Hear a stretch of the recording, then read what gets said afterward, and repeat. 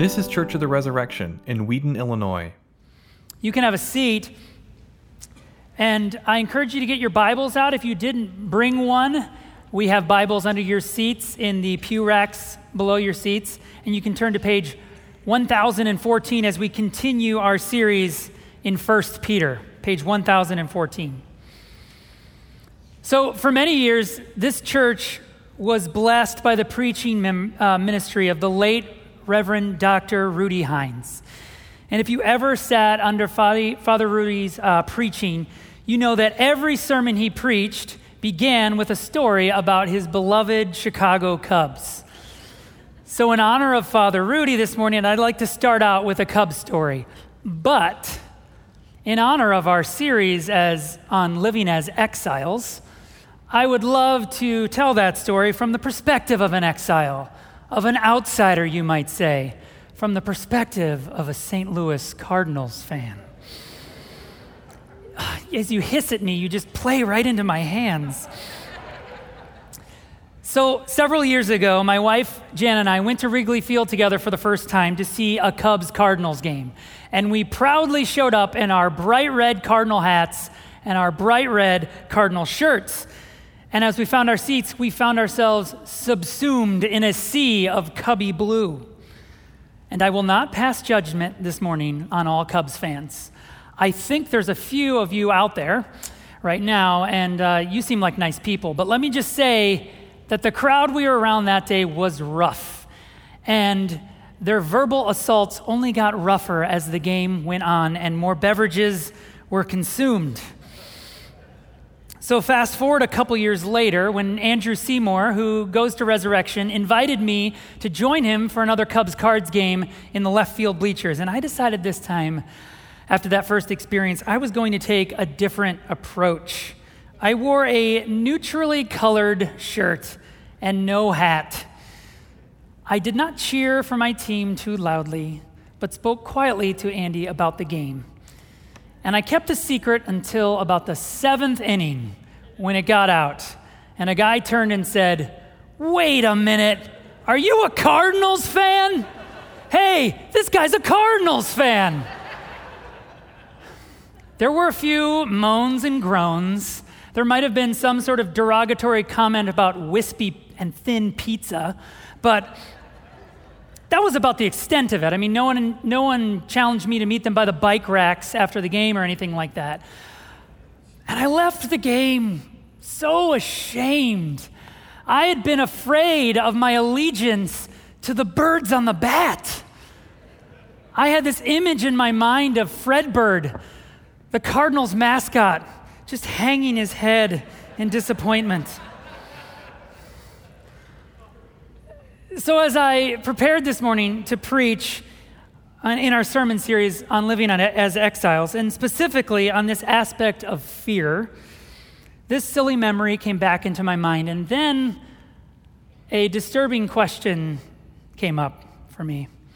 Have I ever, at any point and in any way in my life, been ashamed to be known as a follower of Jesus? Is there any point where someone could have said, "Hey, are you a Christian?"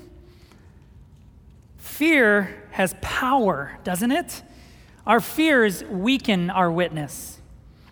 If you've been a follower of Jesus for any length of time, then you have, in some way or at some point, experienced the power of fear to weaken your Christian witness.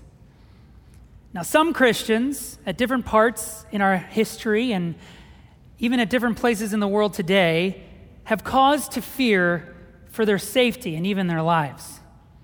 And it's always possible that in our country at some point that kind of hostility could exist and those kind of fears could be real for us. But right now, are you like me? Do you sometimes deal with the simple fear of an awkward or embarrassing moment that actually keeps you from turning a conversation towards faith and Jesus? Our fears weaken our witness. So Peter addresses his letter to the elect exiles. He reminds these first century converts to Christianity, as he reminds us this morning, that we have been adopted into the family of God. and given an eternal citizenship in the kingdom of heaven. As Chad preached last week, this world is no longer our spiritual home. And that means that we will often seem like spiritual foreigners to the world around us.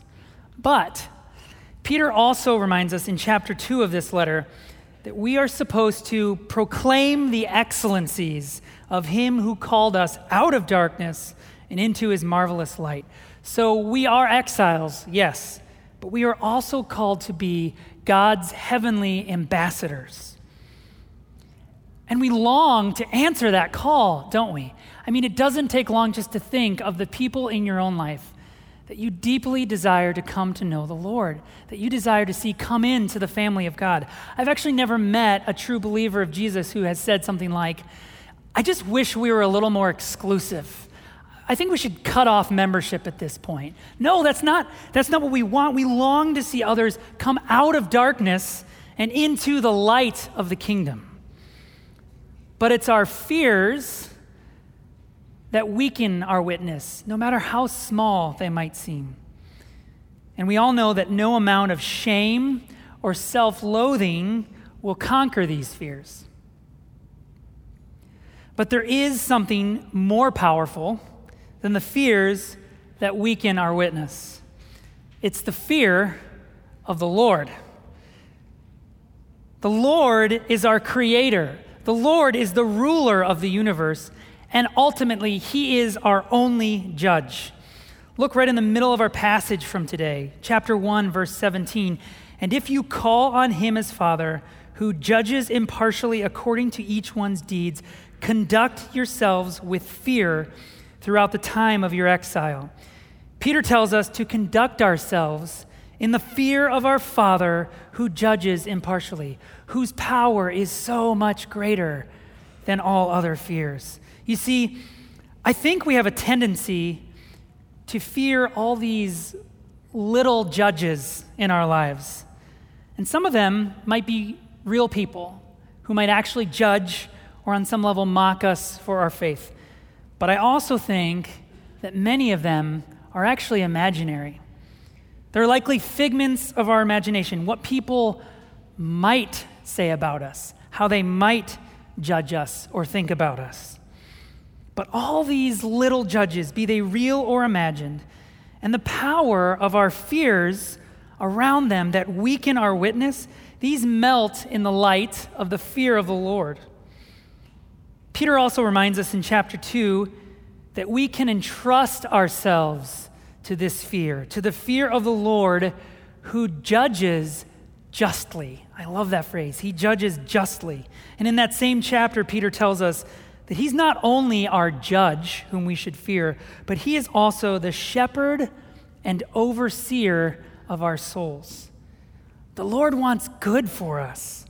He wants our witness to bring others out of darkness and into his marvelous light. The fear of the Lord is infinitely more powerful than the fears that weaken our witness. In fact, the fear of the Lord is what forms our witness.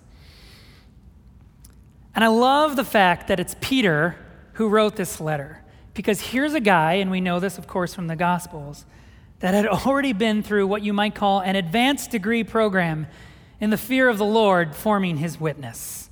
Peter knew about fear. This was the guy who told Jesus he would follow him to death, but then he ran when danger came. This is Peter who, during Jesus' trial, was so afraid, so fearful, that he denied that he even knew Jesus. And there's such a gift for us here, isn't there? The power of repentance and forgiveness. Because what comes next? Through the resurrection of Jesus from the dead, Peter began to truly learn the fear of the Lord. And on the day of Pentecost, filled with the Holy Spirit, Peter preached in the fear of the Lord and saw thousands of people accept Jesus as Lord.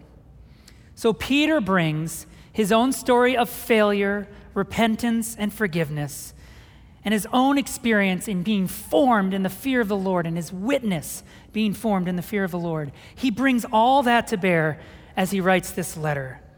We couldn't have a better teacher than Peter. The fear of the Lord has truly formed his witness. So last week, Chad preached on the previous passage and the incredible hope we have through the resurrection of Jesus.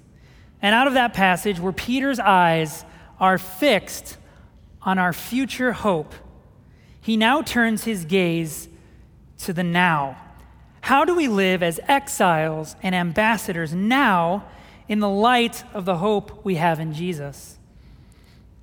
So it can be easy to get lost in Peter's winding thoughts and his long sentences, and we're going to bounce around just a little to try to make sense of the passage this morning. But I just want to draw out two things for you to notice as we go through this passage. First of all, notice how Peter encourages us to live out the fear of the Lord in our lives. He encourages us to live out the fear of the Lord in our lives. And secondly, with that, notice how Peter can't help but lift up the name of Jesus. So first, let's see how he encourages us to live out the fear of the Lord in our lives. In verse 13, Peter first tells us to be ready for action and sober-minded. Our status as exiles and ambassadors is not a passive one. It's going to take proactivity on our part. Starting in verse 13, therefore, preparing your minds for action and being sober-minded, set your hope fully on the grace that will be brought to you at the revelation of Jesus Christ. As obedient children, do not be conformed to the passions of your former ignorance. Don't conform to the passions of this world, Peter says. Don't fall back. It can be so easy to forget that this world is not our home. He encourages us to stay sober-minded and ready to fight that temptation, not to conform to the world, as Peter says, not to fall back. Because when this starts to happen, not only does this weaken your witness, but it can damage your soul.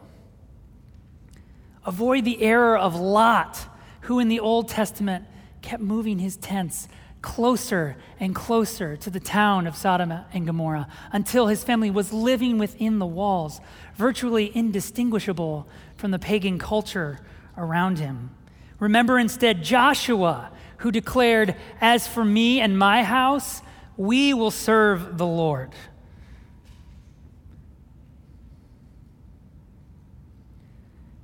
Do not be conformed to the passions of your former ignorance, Peter says, but continuing in verse 15, but as he who called you is holy, you also be holy in all your conduct, since it is written, you shall be holy, for I am holy. And if you call on him as Father, who judges impartially according to each one's deeds, conduct yourselves with fear throughout the time of your exile. So here, Peter's telling us that the fear of the Lord forms our witness as we seek to conduct ourselves in holiness, as we seek holiness. So here's the thing, growing in holiness will often be countercultural. We're seeking to imitate the Lord as opposed to the idols and ideals of this world. And you know what? That can look weird to people. So be weird. In fact, let your weirdness be part of your witness. When the ways of our culture are in conflict with the ways of the kingdom, stand out and be weird. Not with a sense of self-righteousness, but don't be apologetic for it either. Don't be ashamed. So, one time at one of my kids' baseball games, one of the moms turned to me in front of a whole bunch of parents and said, "Oh, my husband and I were talking about your family. We were just noticing how none of you swear and your kids look adults in the eye." And with everybody watching, I know this is really weird, but I had this strange instinct just to fit in and play it down, to not be weird. And my response was really quite inadequate. I think it was something like, "Oh, well, I mean, you should see us at home." I would like to have that moment back. I wonder what it would have looked like in that moment for my weirdness to be a witness, to bear witness to the Lord in some way. Your weirdness is a witness. How you spend your time, how you don't spend your time, the things you talk about, the things you don't talk about. People notice that you are different, and it can all become a witness to the fear of the Lord. So don't be apologetic about it, but in fact, be prepared, as Peter says in chapter 3, to make a defense to anyone who asks for a reason for the hope that is in you. So like I said, we're going to bounce around a little to see how Peter calls us to live out the fear of the Lord in our lives. So let's skip ahead real quick to verse 22. Having purified your souls by your obedience to the truth for a sincere brotherly love, love one another earnestly from a pure heart. The fear of the Lord also forms our witness as we seek to love one another. The way we treat and serve one another, it shows people what it would be like to be a part of the family of God. So the way that we talk to each other, the way that we talk about one another really matters. So just a note here. In the history of the church, Christians and the church, and even today, have made some egregious mistakes. And it is true that part of our witness is to acknowledge that, and with repentance, be honest about that. But we also need to watch out that our fear of judgment from the world doesn't cause us to compromise the love that we're supposed to display for one another. So I'd encourage all of us to be careful about how we talk about our church, how we talk about other churches and other Christians, both in conversations and on social media. Ask yourself, is it done in Christian love and affection? The witness of that love for each other is powerful. So Peter encourages us to live out the fear of the Lord in our lives. But you can't also just help but notice how Peter cannot help but lift up the name of Jesus throughout this passage. Twice he breaks into long parenthetical reminders of the source of our hope, Jesus Christ. That first one happens in verses 18 to 21, and then he does it again in verses 23 to 25. So let's take a look at the first one, but just so we don't lose him mid-sentence, let's go back to verse 17. And if you call on him as Father, who judges impartially according to each one's deeds, conduct yourselves with fear throughout the time of your exile, knowing that you were ransomed from the futile ways inherited from your forefathers, not with perishable things, such as silver or gold, but with the precious blood of Christ, like that of a lamb without blemish or spot. He was foreknown before the foundation of the world, but was made manifest in the last times for the sake of you, who through him are believers in God, who raised him from the dead and gave him glory, that your faith and your hope are in God. The message of salvation is not just an abstract concept for Peter. The whole letter is infused with the person of Jesus. He's bearing personal testimony to the death and resurrection of Jesus. Our good news has flesh and blood. It isn't just an abstract idea. It's not just a distant God who pulled out a few spare coins from his ancient treasure chest to ransom us, and they gave us an ideology that we could discuss. No, he gave us a person. He gave us his son, Jesus, whom he raised from the dead and gave him glory, as Peter says, so that our faith and hope are in God. And notice in that second passage how Peter can't help at the end of our passage from today but lift up the name of Jesus and link him to that beautiful passage from Isaiah there in verses 23 and 24. Jesus is the imperishable seed. Jesus is the word that endures forever. Jesus is the word made flesh. And Peter closes with, he is the source of our good news. Peter can't help but lift up the name of Jesus because that is what is at the very heart of our witness. The fear of the Lord forms us as we lift up the name of Jesus. And that's where it starts to get challenging, right? That's where fear creeps in. You can actually sort of feel it welling up within you. Model the fear of the Lord in my life, be a little weird? Sure. Proclaim the person of Jesus? That's where it gets hard. So my first encouragement is that you would pray. You would pray that the Lord would give you opportunities to share the gospel, to share the name of Jesus. And secondly, pray that you would be, as Peter says in verse 13 today, you would be ready for action when the moment comes. So, ever since high school, I've maintained a close friendship with my old cross-country coach, Wayne. And Wayne has no belief in Jesus. He knows that I do. And he knows that my family, that we're Christians. And he knows that we live our lives a little differently, that we're a little weird. But I must admit, I've never had the boldness to specifically name the name of Jesus to him, to proclaim Jesus to Wayne. So my ordination was coming up. That happened just a few weeks ago. And Jana encouraged me to invite Wayne to the service. And I thought that was a great idea. So I invited him and his wife, Ruth Ann. And they said they'd come, and I was really excited. Wayne's going to be in church. I don't even know if he's ever been in church or when the last time is that he has been in church. And then as I was praying and getting ready for the ordination, I just started feeling this nudge.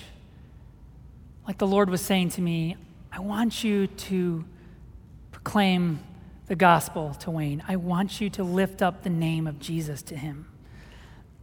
And my stomach started turning, and I thought, Lord, this is going to be awkward.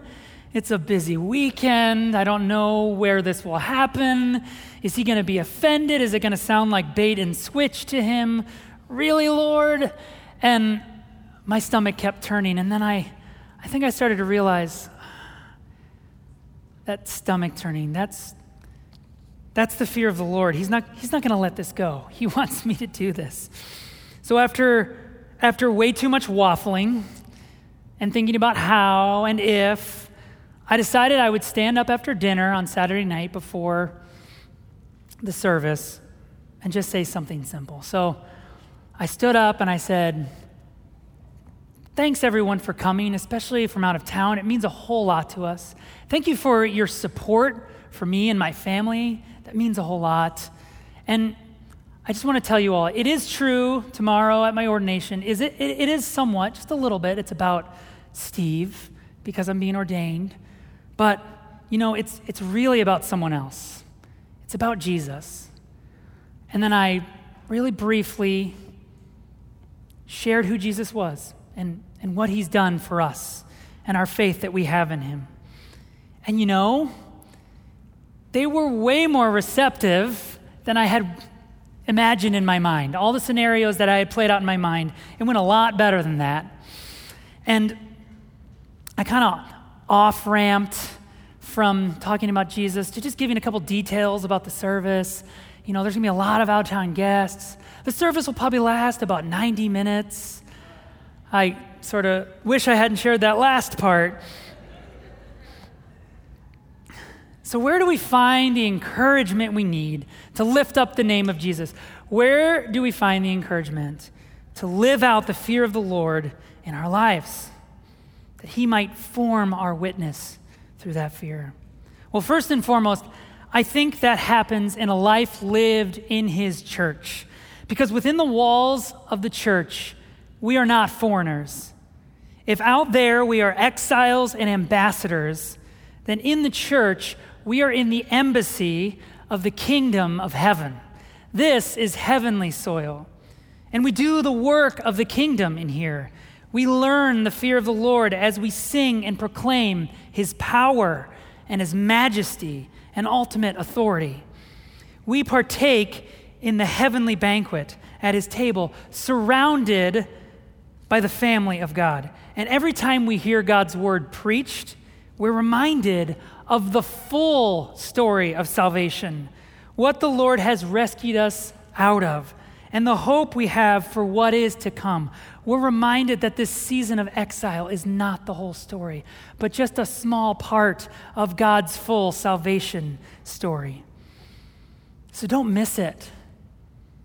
Don't miss coming, because every week, coming into this place is an opportunity to come into the kingdom of God, here and now, to find strength for your journey as an exile and an ambassador, to grow in the fear of the Lord and to be sent out as his witness.